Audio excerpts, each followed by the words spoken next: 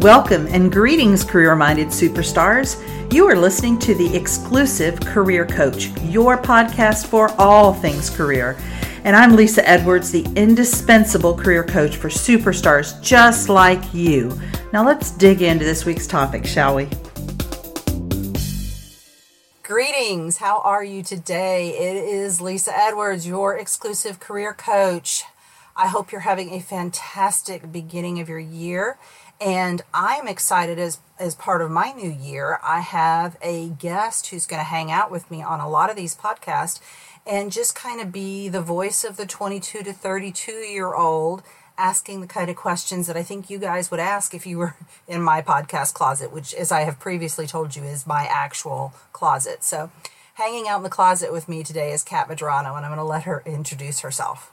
Hey everybody, my name is Kat Medrano. I'm super happy to be here, and I got very excited when Lisa told me that she was looking for some guests to have on her podcast. So I'm excited to hang out with you guys and be that voice. I am a fairly recent graduate. I would like to think that, but in reality I've been out of college for almost a decade now, but I've been on that entrepreneur's journey. My focus is on holistic health coaching and specifically talking about self-care and how that contributes to the things that we want to achieve in our lives and basically creating more of an authentic position for ourselves out in the work field. Well, and that's something we'll definitely want to talk about when you're an actual guest, presenter on the podcast, because that's an area that my people need to hear about as well. So you graduated about a decade ago with a degree in what? I got my degree in food and nutrition from Florida State University. Go Noles! And shortly after that, I stumbled across this online program for holistic health coaches, and I looked into that because there were a lot of featured teachers that I've heard of before, like Deepak Chopra, Gabby Bernstein, people who are well known in the spiritual and holistic wellness type of fields. So I enrolled in that program. I want to say it was about a year and a half, something like that, not too long, but that really set me on that journey of becoming a holistic health coach and veering away from just focusing on food and nutrition, because even though those play an important role in our lives, there's so much more, and what we do in our everyday lives, how we deal with stress, our work environment, relationships, has a big impact on our overall health as well. Absolutely, absolutely. Things that are near and dear to my heart. So as you guys know, if you've been listening, this whole quarter is about leadership in various aspects. I'm coming at it from a lot of different angles. And today I want to talk about speaking with leadership authority. So what I want to kind of set the stage with is that a really important part of your leadership presence is that kind of way that you show up. And we've talked about physical, right? So in fact, I've got a guest speaker that we've already recorded the podcast. That's going to come out in March, where we talk about dressing as a leader. We've done other episodes where we've addressed the kind of physical appearance. A big piece of this is how you speak and how you show up when you are speaking. And this applies whether it's one-on-one or whether you're speaking to a group. So I've got some tips for you, and as I've asked Kat, I just want her to kind of be, you guys. I want her to ask the questions or make the comments that you guys would want to know, or ask the questions just as if you were in here in the closet with us. So the first one I want to talk about is a big one. And I have to tell you, this is one I have become super aware of since I started podcasting, and that is the infamous, ubiquitous guys. I have to tell you a story about, I was in a webinar recently. This has been 3 or 4 months ago. And the gentleman who was going to speak to us, I happened to know he was a huge ummer. And so I got my pencil out and I started making tick marks on how many times he said in his, I think he was on about 12 minutes. 76 ums in 12 minutes. You do the math on how many ums I had to listen to every minute. And it was so, I could not begin to tell you what he spoke about it on that day because, right, I was so distracted by the ums. And it's just so distracting. So in the moment, it's really hard not to say that when you gather your thoughts. So I want to give you some alternatives of vocal pauses that allow you to kind of gather your thoughts. But if you'll notice, and I'm going to try to, I'll probably do twice as many ums because I'm trying to talk about not doing them. But you'll notice that really good speakers, if you go and listen to any of the TED Talks, you're going to rarely hear an or any kind of a distracting sound. Another one that happens sometimes with people is there's kind of that kind of clicking of the mouth. It's just it's a habit. So what I want you to do is replace those words like and with stronger filler words. So when you need to gather your thoughts, you could say something like, now you see, or however. So I was thinking, rather than so suddenly it sounds much more kind of definitive and powerful as opposed to I love that. So it sounds intentional, and intention stills confidence. So Yes. Is that something that you have worked on in your speaking, is the ums?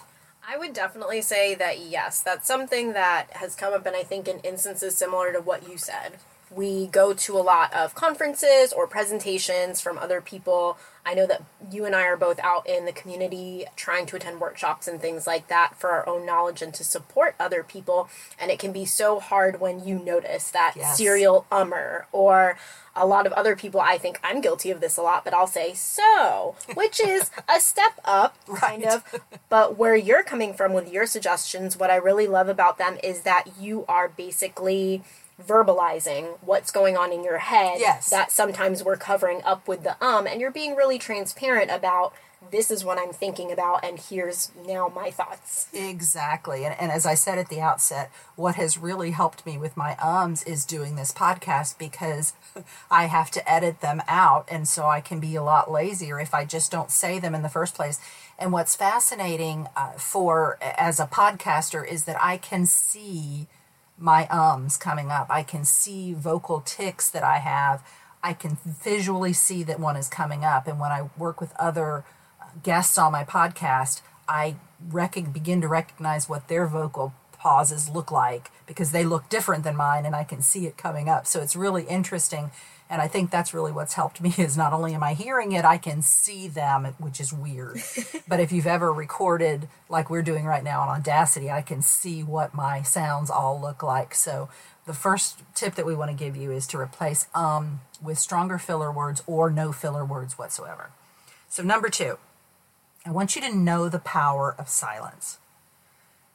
So people who are great speakers are unafraid of letting the room be silent for a minute. They can calmly kind of wait for a breath or two and feel really comfortable. And if you've thought about some of the really good speakers you've heard, they've used those silences to their advantage. It's created suspense, created interest, created intrigue, whatever it is they're trying to put across because of that. So unintentional silence can be seen as a sign of uncertainty. So there's just this weird, awkward, and usually it accompanies your eyes are flirting around the room and you don't know what's going on. But intentional silence can be very dramatic and seen as kind of making something even more important. So instead of seeing moments of silence as a reason for concern in your own presentations, turn them into work for you by making your next statement much more poignant. So use silence to kind of lean into your points, and your audience will hear you much more clearly. And one of the things that I've learned about silence, I'm an extrovert, so extroverts typically aren't quite as comfortable with silence as the introverts are. And one of the things I learned when I went through my personality training with the Myers-Briggs was that thing about introverts being much more comfortable with silence, and also that introverts they want to think about something before they speak it, whereas us extroverts will just blurt it out. We don't even know what's coming out of our own mouths. And so when I ask a question, when I'm presenting for a group, I allow what I call a pregnant pause. And that silence, first of all, that silence tells the audience that I actually want an answer from them. I want a comment or a suggestion or whatever it is. But it also gives those introverts time to catch up, because my old MO went something like this. So does anybody have any questions? Okay, good. And I actually will talk them through it. I'll go, does anyone have any questions? And I'll wait. And if no one responds after several beats, I'll tell them my story that I just told you about how I've learned the importance of waiting and allowing people to kind of think before they have a question for me. And so that has really helped engage the audience so much more, because I'm sure you can think of a time when you've been in a group and someone has asked if you had any questions, and then they didn't give you a nanosecond for an answer, and you were like, I don't want to know what I think about this. So that's an amazing tip. I really like that, and it brought a couple of different examples to mind. One of them, it kind of more on the entrepreneurial side of things. I believe I was playing around with Facebook Live or something of that sort one time, and I am very overwhelmed by being live. It's kind of like, I think of it as like I'm opening my front door to the world, and I'm like, hey guys, look at me, and you're just out there, all eyes on you. So it's a little bit scary. And I remember doing one, and I had watched other people's lives previously and watched things on Periscope, and I thought, wow, that's so cool that they can jump on there and be really informative, and they've got people who are interacting with them. Mm-hmm. So when I jumped on, you kind of almost expect the same type of results, but it can be more like crickets. There might be one person in the room. Maybe nobody has joined yet. And I would kind of pause. I would ask questions and pause, but then feel really nervous because either there wasn't anybody there to answer or there weren't that many people in the room, so I wasn't expecting an answer. But I think seeing the value in, like you said, that silence, it is a signal to the audience that, hey, now's your chance to give some input or ask some questions. And then you don't really overwhelm whoever the listeners and the viewers are. And also with those things like Facebook Live, people can go back and re-watch them. So then you think of it that way and you're like, you're still providing value to those people. And so the other example I thought of, which is more recent, my daytime job is in retail management, and I work in a cosmetics department, and I'm responsible for a couple of associates. And I remember one of my girls, she's awesome. She's so knowledgeable. And I think where we're afraid to pause is when we're interacting with somebody else, it's a potential sale, and we just want to keep spitting information at them about the products. We want to tell them all the benefits and why they're going to love it. And I remembered standing to the side when she was doing this once, and I was like, oh gosh, just stop. Just give her a minute to answer and respond. And just process what you're telling her, because she can't, there's no place for all this to go because she doesn't have time. It's like digesting, like it's actually like digesting food. Like you have to have time for it to go down through all the pipes wherever it goes.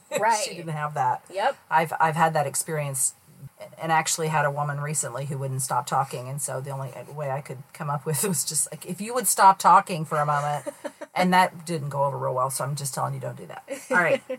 Tip number 3.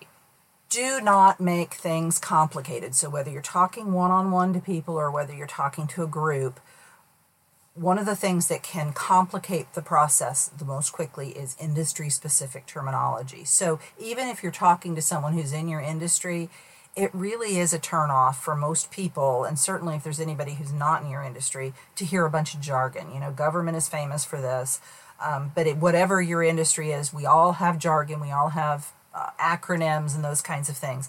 So you want to make sure that you're using words that everyone will understand, and certainly when you're speaking in front of a group, because if the listeners have to think of it as they have to go into another room in their brain to process what you're saying to them. If you're giving acronyms or you're using insider sort of terminology, they have to kind of leave the room that you're speaking in for a moment, go into this other room so that their brain can make sense of what you've just said, and then come back, which of course means they're going to lose some content during that time. So you want to keep them in the room, and one of the ways to do that is to make sure that your language is universally understandable. So great speakers and people who carry themselves well in a one-on-one conversation know how to get right to the point. They don't dance around it. They don't use a lot of buzzwords. They say what needs to be said and leave it at that. So if your language leaves people confused, you're not going to impress them. You're just going to irritate them or frustrate them. And I have to, my favorite story about this was when I went to a conference in Chicago a few years ago. There was one of the most miraculous speakers. His name was Thomas Blackwell, if I can remember correctly, who was selling a product called Infusionsoft. And I was so in his story. His story was so compelling to me that I immediately went to the back of the room and bought Infusionsoft, even though I didn't even know what I was buying. And it was actually a mistake. That's the postscript to this. I shouldn't have purchased it. I did not need that product. It was too much product for me. But I would have bought sand from this man in the Sahara Desert because he was so compelling. So what was interesting about that story was that there was nothing in that story about what Infusionsoft does for you and what it doesn't do and who it's for. It was all kind of his life story, and I was totally in that moment. So he really kept things simple. There was no complicated terminology or, rhetoric in there or buzzwords. It was all just his personal kind of life story. I think that really provides a sense of relief for myself and for other people who are in that boat, because it takes the pressure off of knowing everything. And in all areas, especially when we are trying to be the expert on something, we think that we need to be able to recite everything off the tip of our tongues. For example, I teach a lot about essential oils, and I do it because I'm passionate about them, because I see a difference in my emotions and physical things that I'm dealing with, like, joint pain and things like that. So I know that they work because of personal experience with them. But a lot of times I feel like I have to justify to certain people, especially if they're more science-minded. I feel like I have to explain to them exactly how they work in order for them to see that, hey, this might be worth trying. So kind of, I don't want to say dumbing it down, but I was thinking about the books that are like Facebook for Dummies. Right. It is a little bit of dumbing it down. And I think in the space that we operate in as entrepreneurs, I think what holds a lot of entrepreneurs back is that they think they do have to be an expert. And here's the thing, and this applies to you in whatever line of work you're in. You don't have to be the expert. You need to be about 2 steps further along the path, whatever the journey is, than the person that you are speaking to, selling to, persuading, whatever the case may be. So 2 steps along, you've got something to teach them, and you don't have to worry about whether you know it all or not. So that's number 3. Don't make things complicated. What's the KISS acronym? Keep it simple, stupid. All right. Or sexy. Okay. I didn't know that one. All right. Number 4, don't curse. So unless you've built a reputation around kind of an edgy persona that involves cursing, it's a really risky proposition. You will, in an audience of any size or one-on-one where there's an audience of 1, and if you lose it, guess what? You have no audience at all. It's a really risky proposition to talk about, to use cuss words. So you want to keep the energy flow as positive as possible, and there's really not much positive about curse words. And it's not to say that you may not have them in your vocabulary. It's just don't risk it by talking about them in a group. So don't add in any extra variables that could get you into trouble is basically the short story here. So you don't have to necessarily keep it G-rated, but let's not go to R or certainly not to X. So say what you need to say, and then you move on. So what I would say about this is that people who know me, who listen to this podcast, know that I have a potty mouth.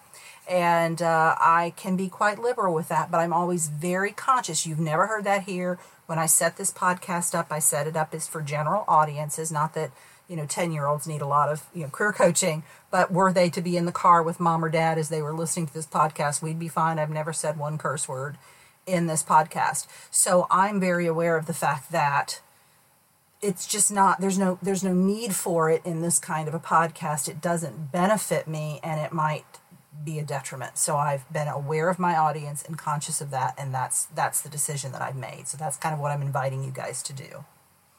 That's a good one. I think that just knowing your audience at the end of the day is the key variable for that.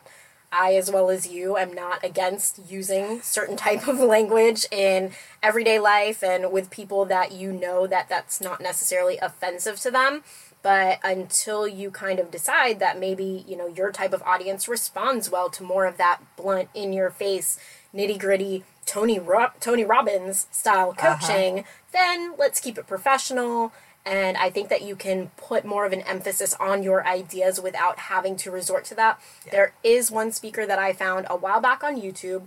I want to say he did life coaching type of stuff, but he was really motivating. But the one thing that turned me off was the fact that he would curse so much. And I felt it was unnecessary.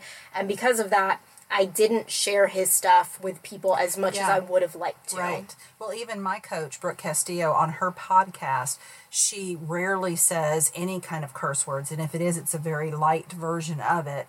But she's like, she'll drop the F-bomb in a heartbeat. And so when I was in her coaching program and we were in a closed group with her where we were getting, we paid for a coaching program, that was kind of the real Brooke showing up, but she kind of G-rated it for her podcast. So don't curse.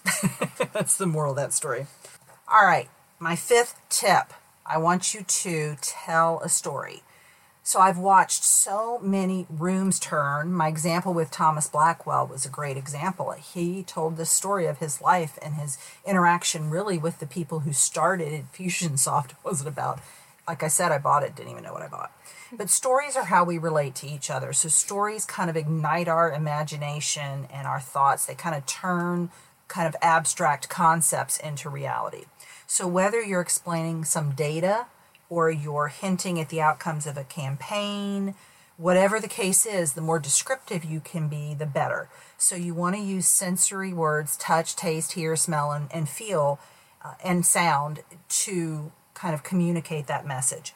Bring what you're talking about to life, and kind of let the people in the room be a part of it. Let the people in the room picture themselves in your story. They will relate to you and to the message that you're trying to give. And this applies to one-on-one as well as to groups. So a presentation, a speech, or even a single sentence that has an element of a story in it can then become much more real. So I hope that you've noticed that I've done that throughout. So I made a point with each of my 4 previous points to give you a story relative to each of those points because I wanted to illustrate this point. Hopefully you picked up on that. Is that something you relate to as well, Kat? Is that kind of storytelling when you hear speakers? Yes. I think that in the past, the most memorable speakers have been storytellers. They have been people who weren't necessarily focused on a product or a service that they sold. I think that you were at this conference actually a couple years ago, one of the Women's Prosperity Network unconferences. Mm-hmm. And his name is totally escaping me right now. There was a man, oh my gosh, it's going to drive me crazy, but he had written a book. I remembered that I did get to interact with him, and I'm one of those people, I don't really warm up right away. But by the time this conference was over, I loved him because he went up on the stage and he talked about the amazing service that he got from the staff and was naming names of people in the hotel. And to me, I was just like, wow, this is a really impressive person. This is somebody who pays attention, mm-hmm. and he's somebody that I'm going to give a lot of credibility and value to because he does not seem like he's in it for himself. He's not in it for the personal gain. And aside from that, when you're telling stories, there's more of that emotional connection. Yes. And we're driven by emotions. So when we can make that connection, you obviously had an emotional connection with the Infusionsoft man because you bought his product and didn't even know what it was going to do for you. Like, I don't know what it is, but I would have bought anything from this man. And he was like, and for an extra X amount of money, you get this, this, and this. I didn't even know what those things were either. I'm like, here's my check. I'm giving you all my money, and we're going to all be happy. And I think that out of all of the tips that you gave, that this is kind of the cornerstone right here. Because if we can perfect that ability to tell stories and work the other tips into it to be supportive, yes. I think that's going to be the most engaging way that we're able to speak professionally, yes. and expand ourselves and become a more professional speaker. And again, this can be on a stage in front of a group of people, but it can also be in a boardroom with a bunch of, board members or whoever you have to present to, your boss, or it can be a one-on-one conversation with someone that you need to persuade or convince of something. So I want to add a few things. That was, I think that was Inc. magazine. I think that's where those sources came from. I cited that at the beginning. But I've got some from Forbes magazine. So I want to give you a couple of other things that Forbes wants to add to this. So get to the point.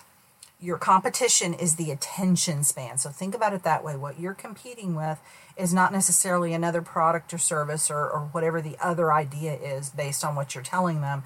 It's their attention span. So if you are rambling and kind of unfocused in your speech, you're not going to get to the point quick enough, and you're going to have a hard time keeping their attention.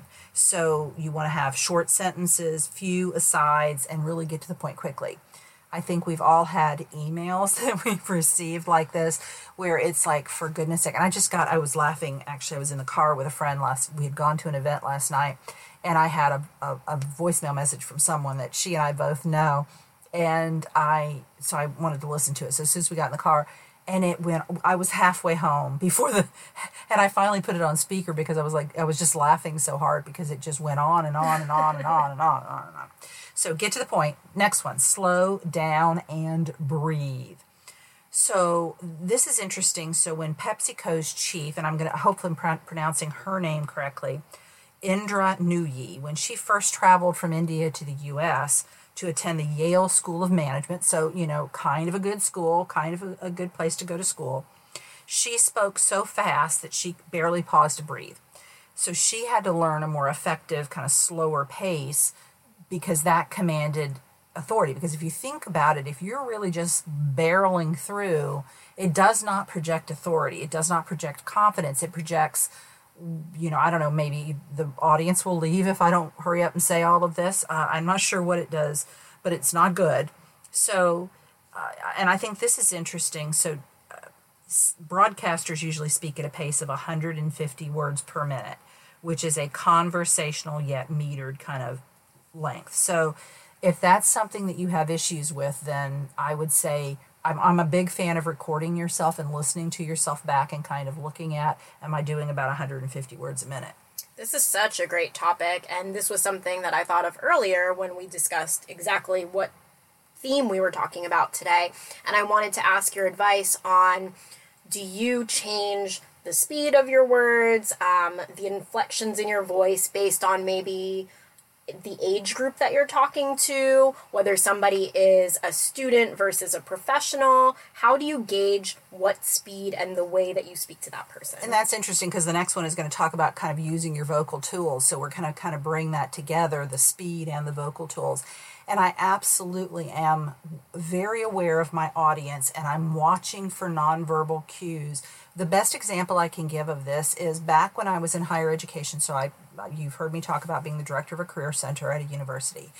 And so this wasn't the counseling center, but nonetheless, I would have students from time to time who clearly needed to be in the counseling center. They were in a crisis of maybe they were being forced to make a major decision. And what I mean by that is a decision about their major, which is a major decision.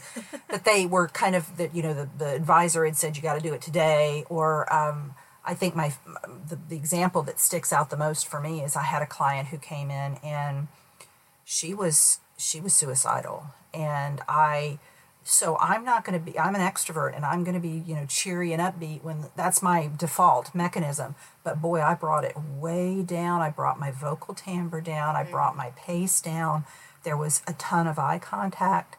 And in case you're wondering, I walked her over to the counseling center and I was presenting at I think it was a Rotary meeting, probably 2 years after that, in the community, and that young lady, who I didn't remember what she looked like, she was at that Rotary meeting, and I don't even know why, but she came up to me afterwards and she told me that I saved her life, which was just unbelievable. But my point is, I really looked at that circumstance and what that kind of called for. So yeah, if I've got an audience of millennial, communication majors, high energy people, that's going to be a very different version of me than a bunch of retired Rotarians, because I seem to talk to a bunch of retired Rotarians. and it's not that I'm being somebody I'm not. There's what I always think of it is that your personality and your presentation has a range. It's not a single data point on the continuum. So I can dial that thing down or dial it up depending on the topic, the audience, the feedback, the nonverbal feedback that I'm getting from them and all of that. Does that make sense? So in a way, you kind of want to mirror your audience. Yeah, I want to mirror my audience as long as I'm staying within that range that is me. So I'm not going to go outside of that for anyone, but I will dial it up and back. So that's just a little bit of becoming self-aware, but also being aware of your audience and knowing how to read nonverbals. Okay. So as we were saying, the next one is utilizing your vocal tools. So you want to make sure you don't drone on using a flat monotone, no variance in pitch, no variance in pace. Hopefully that's not what I do here on this podcast. I'm told that it isn't. you want to make sure that you are manipulating your voice, again, within that range that is you, to kind of incite interest. So you might want to kind of use a mid-range pitch so that you can go up and down. I tend to talk a little low. I have a little gravelly. It's called vocal fry. I tend to be a little low in my vocal range, which I could work on and go a little bit higher, but that sounds really weird when I say it like that now, so maybe I won't do that. Just a little bit. Yeah, that was a little freaky. So you want to just use those vocal tools at your disposal for emphasis and kind of variety. Keep them interested, keep their attention on you. Don't go overly loud. Kind of pause after important points that you want to soak in. Make sure that you're speaking clearly so that they understand the words that you're saying. So those are all kind of pieces of using that full range of your vocal tools. The next one is injecting humor and warmth. And this one's a big one of mine, and hopefully you get that. I think I have a pretty fantastic sense of humor. I'm told I do. And so I want to make sure that I bring that into the podcast and make this a little bit more fun. And I'm getting great feedback from you guys that you're getting that.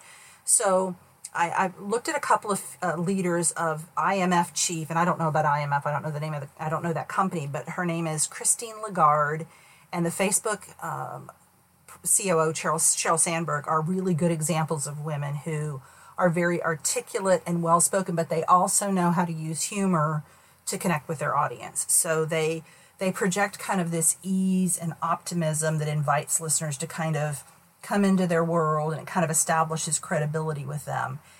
So I think the humor piece is essential, especially if you're going to be in front of a group and you're going to speak for any length of time.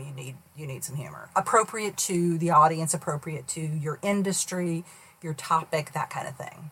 Yeah, I think you can visibly see people relax and warm up to somebody once they inject a little bit of humor into their presentation and their speaking. A lot of times we get really caught up as an audience, I think, in listening to everything that person has to say. And like you said, when somebody has a lot of information, it can be overwhelming. But as soon as you take that pause and you inject a funny joke or a statement, it kind of wakes everybody up. And then I think it refreshes the audience too, to kind of give them a little pause, and then they can go on and still consume what you're saying without feeling overwhelmed.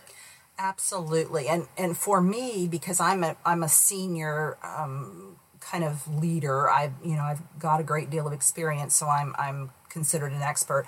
I like to use self-deprecating humor because I think it's very helpful for the audience to hear. Who was I talking to recently? And they were talking about their biggest interview foible, and I said, I don't like to up anybody. I like to play the one-upman game, but I'm sure I can beat you. And I told them the story about the time that I was in an interview for the now defunct Eckerd Drug Company. I was in an interview for area training coordinator. Was up in the Atlanta area, and I used the bad judgment to wear Lee press-on nails to this interview, which was bad enough, but then I popped one off and it went sailing across the room in the middle of the interview. Oh no. Still, this was not the bad. The bad news was that I got down on hands and knees and went looking for it. And when the guy is like, what are you doing? I said nothing. Like, of course, because who doesn't just go down on the floor and on all four and just start crawling around during an interview for no reason, right? Clearly. And I have no idea what got into me. I'm going to claim some sort of mental temporary insanity or something. And I got the job. I don't even understand that at all. But it was quite funny. So I like to give those kind of stories so that people see that the persona that I have now and kind of that level of expertise, it wasn't always that way. I put my pants on one leg at a time, just like you guys do, for sure. Good to know. All right, two more. Stand like a champion. Giving presentations and making speeches is very physical. So you want to make sure that when you're standing in front of a group of people, you use the champion stance. So picture this in your head, or you can do it if you don't, not if you're driving, but if you can do this. Position one foot in front of the other. Place your weight on the back foot. Hold your head up. Drop your shoulders back, and then lean your torso slightly forward and smile. I know that sounds like a lot of stuff at once, but that would be something you would want to practice ahead of time so that you got good at it. And one of the things I like to do, and this is what I would teach my students when I was in higher education, is to put your hands in front of you in like a pyramid shape facing out. Because here's what I see a lot of young women doing. They would stand up in front of a group of people and they would do what I call the I got a potty stance. So, oh my gosh, right? That's hilarious. And men didn't do this. Men would put their hands in their pockets, which is bad. Okay, because I want you to picture guy in pants, there's change in his pants, he starts playing, you know what it looks like, all right? Okay, yeah. So the women's version of that is they put their hands in front of their private parts and it looks like I gotta go wee-wee. So neither of those things engenders confidence and authority.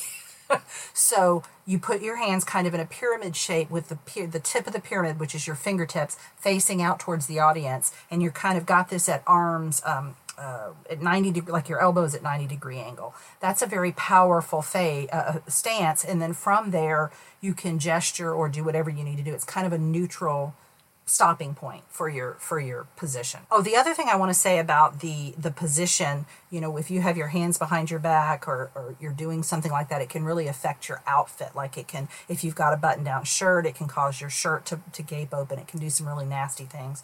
So you want to just avoid that. So, and then finally, sit with your elbows on the table. And this is specifically for the women. So we've been taught, don't ever have your elbows on the table. And it is a very subservient position if you have your hands in your lap or up on the table like you're, I don't know, going to have tea soon or something. So you want to have your forearms on the table when you're having a conversation. That's a very powerful stance. And this is something that, again, I would teach my students to do this because I taught dining etiquette. And I would teach them when there's no food at the table, in between courses, put your hands, your forearms up on the table and have that conversation. And then you want to also maintain eye contact with your speakers, or if you're on camera, maintain your eye contact. So I don't know if you have any final words to say here. I just really enjoy all these tips, and now that you're saying them and putting them out there, it's easy to look back on other speakers that I've seen, think about videos that I've watched where I see people utilizing these techniques. When you talked about the hand positioning, I was doing it and I was like, you know, this feels a little bit awkward, but it was like a light bulb went off in my head and I was like, I have seen this before. Mm-hmm. And you know what? It works. It does exude that confidence, and it's so much better than, you know, maybe sometimes having your hands on your hips is a little bit too aggressive. Maybe mm-hmm. you'll use that stance to for some emphasis on a certain part of when you're speaking. But I really love these tips, and one of the most important things is communication nowadays. I think some people have either not really been formally taught what the best way to communicate and speak is, but it makes an impact, and people are looking at our visual cues. They're listening, maybe not consciously, but subconsciously, we do notice those little inflections that people have and the awkward pauses versus the planned pauses. Right, exactly. And as I said earlier, I've got an episode coming out with my friend Jane Springer in March where we specifically talk about dressing as a leader. So I don't want to go into that now. I just want to say that your outfit is a big piece of this. So whether you're speaking, you know, one-on-one, maybe you're trying to do a sales transaction with a potential customer, or you're in front of a small or large group, your outfit says a lot about you. And so we're going to go into that as part of this as well. And I think my only other question would really be, what would you say is the best way to start implementing these? Because we talked about so much great information today. Yeah. I don't want everybody to think we got to run out there and remember every single thing. Right. I think one big thing with our age group as far as being professionals, jumping into entrepreneurial venues and things like that, is that we can really take a hit with self-confidence mm-hmm. and we can be really, really hard on ourselves. So how can we implement these things, make ourselves look professional, and not beat ourselves up when we don't get it right the first time? Yes. Okay, so I would pick one of these things. So I've given you, I don't know how many tips as the day has gone on, but pick one that either you feel like there's the most room to move the needle, or it's an area that, given your specific situation, is the most important to you. So maybe, for example, maybe you're a really good storyteller, but that's so critical to your job that you want to like take it over the top. So you're going to maybe even take a class where you, or take an online course or get some kind of study in where you learn how to really perfect that. So think about, of all of these things, where's the biggest potential for payoff for me and my business and my world and my profession, and then tackle that one. And then if you want to come back after a while and get another one, but hopefully you can at least start with one good one and really get that needle moved. That sounds great. So, guys, thank you so much today. I love doing this podcast with you guys. If you didn't hear the scoop recently, this was named a top 10 job search podcast by JobScan, which I am super excited about it. And I intend to keep doing this because I love it so much. So I always want to be your career coach. So be sure and leave a question. You can always email me at Lisa, that's Lesa, at exclusivecareercoaching.com.